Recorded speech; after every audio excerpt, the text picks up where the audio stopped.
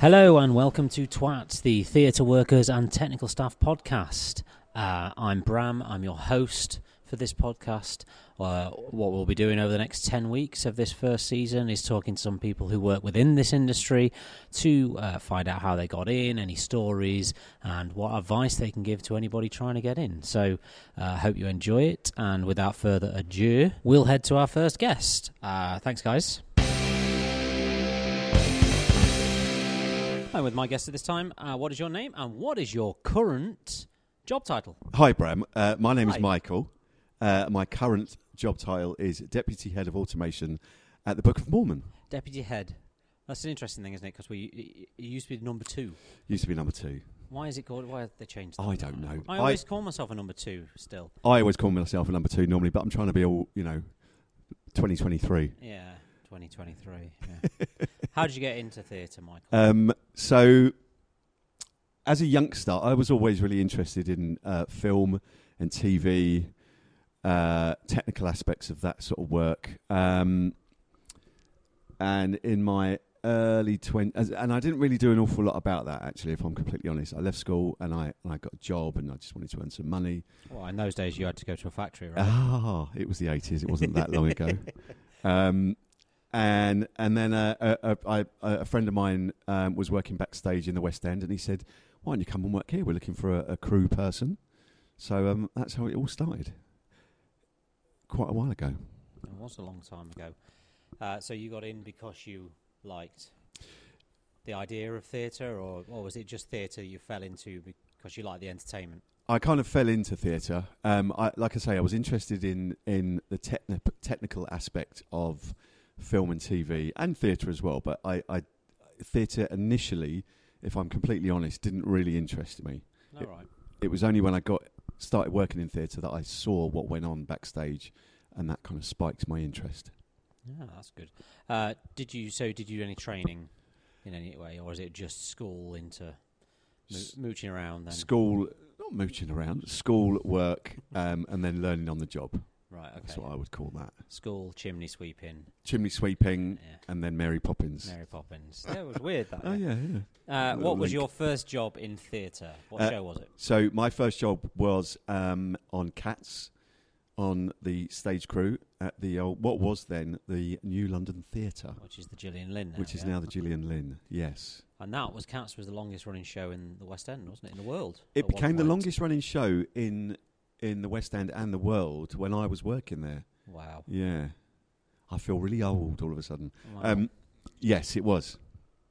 Give us a list of your jobs that you've had, other jobs since Cats. So another friend of mine was working up the road at Theatre Royal Drury Lane on Miss Saigon while I was working at Cats just up the road, and another crew job became available.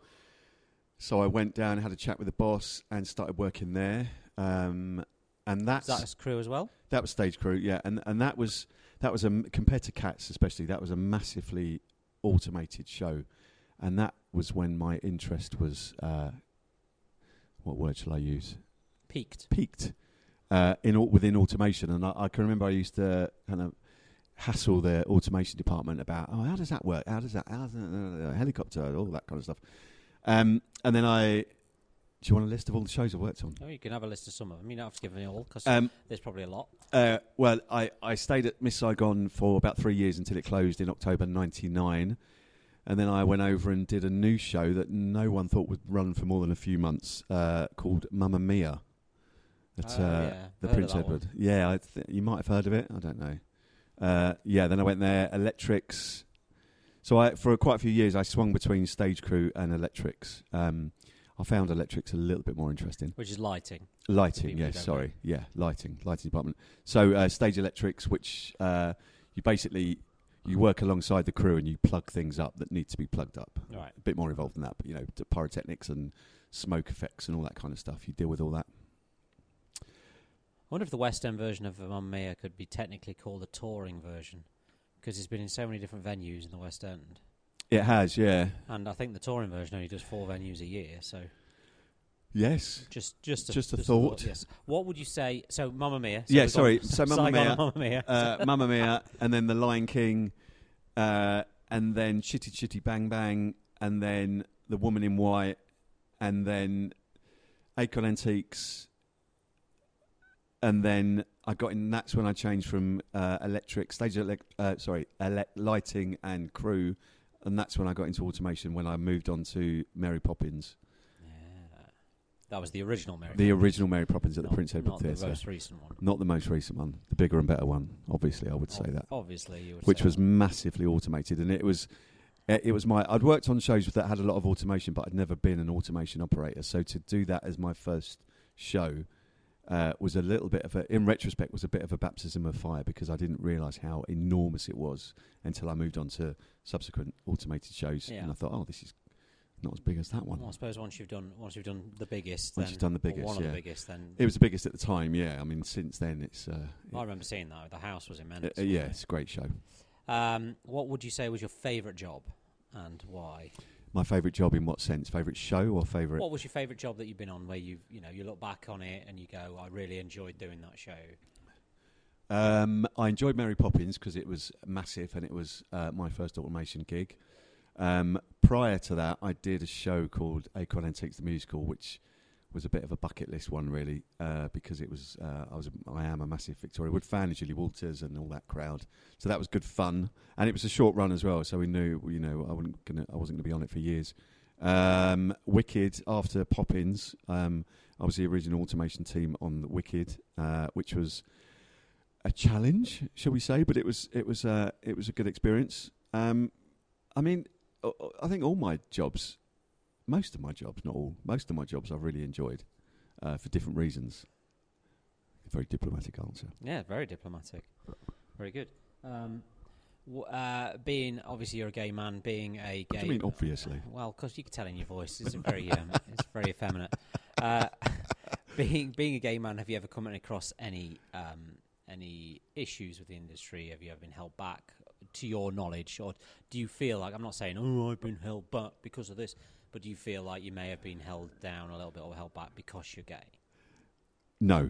Good. Excellent. That's good. Short answer. Yes, that's the better answer. Yes. I think I find that about this industry. I mean, the theatrical industry was very... how do I put this in a nice way? I might not even do it. I think the theatrical industry, and I can only speak for the West End because I haven't toured and I haven't worked overseas or abroad. Why did I say overseas? Anyway, I find that it is very open-minded, not just in terms of sexuality and gender and all that kind of stuff. It's just it's one of the reasons, one of the things I like about working in theatre is it's full of a bunch of quite eclectic people that kind of. Well, you have to be, don't you? You do, yeah. You have to be of a certain mindset. When you've got technicians and creatives working so closely together, you have to get on with each other. Because if you don't, it's not going to work. I don't think it was created as an industry, being very open as an industry, wasn't it? I mean, yeah. You had the men dressing up as women and women dressing up as men in the 1700s. Yeah. It was a very eclectic industry to be part of. Absolutely. What would you say are the pros and cons of working within the industry? I suppose the cons are the hours that we work. I mean, we may start later in the day, but we work into the late evening, and we work at weekends, and that can be a bit, when you have family and friends that don't work in this industry, that can be a little bit of a challenge at times. The pros are the hours that we work. I mean, I quite like, not having to get up at the crack of dawn and commute with everybody else at 7:30 in the morning. Yeah. But also other pros, like I said earlier, working with different kinds of people, I find good fun, and you've got to enjoy the work that you do. You do, absolutely. This industry, you certainly do. What would you say is a common misconception of people who are trying to get into the industry? That you need lots of qualifications to get in. What are you looking at me like that for? It's just an interesting answer. Okay. No, you're absolutely right. I mean, it's a great thing nowadays. There seems to be a lot of people that go through college and universities, and they come into the industry. How do I say this really diplomatically? But they come into the industry thinking they know everything, and they have on paper qualifications, but until you work in the industry and you work alongside other people, you don't really know what it's like. I think the way I would sum it is that what people don't realise about this industry is that it's live. Yes. So you can have as many qualifications as you want, and it's good to get those qualifications. Absolutely. It's good to know basics. It's good to learn things like that. But it's live, so you have to understand how to put those things you've learned into a real-world situations, Yes. and you don't get rehearsals at it. Yes. Certainly not like the cast get rehearsals at it. It's live. Yes. So you need to know how to handle it if it doesn't work. Yes. And I wonder sometimes if those qualifications might go a little bit out the window when you are put in a really high-pressured situation where you've got to fix something or you've got to get yourself out of a situation that you found yourself in for whatever reason. Yeah. Until you do that, often you don't know how you're going to manage it when that situation arises. And it's also having the wherewithal to ask the questions. Yeah, absolutely. If you don't know. It's always good to say, I don't know. Yes. Best Always, 3 I don't words. know. Could you help me? Yes. Yeah. Yeah. Because you never, it's a lot better to not know something and ask someone than to just go ahead and do it anyway and then them have to come and help you fix it. Yeah, absolutely. Absolutely. All day long. Good. If you were offered a job back in your younger days, if you were offered, when you were doing stage electrics, if you were offered the head of electrics before you thought you were ready, would you take that job and why? Would I have taken it then? Would you have taken it then? Yes. Yes. I probably would have done. Do you think that was, looking back in hindsight now, do you think that would have been a good idea? No. Good. I mean, I've looking back at my career, I've found myself in a job where I thought I'm a little bit out of my depth. But then I did learn quite quickly that it's all right to say, can you help me? I don't know. Yeah. Yeah. Yeah. Okay. What advice would you give to anybody trying to get into this industry? Oh dear. Just keep. I don't know really. Just keep trying. Be open-minded. Don't be afraid to. Oh no, that's not really the answer that you want, is it? I know. Give me whatever answer you. Well, I was going to say just.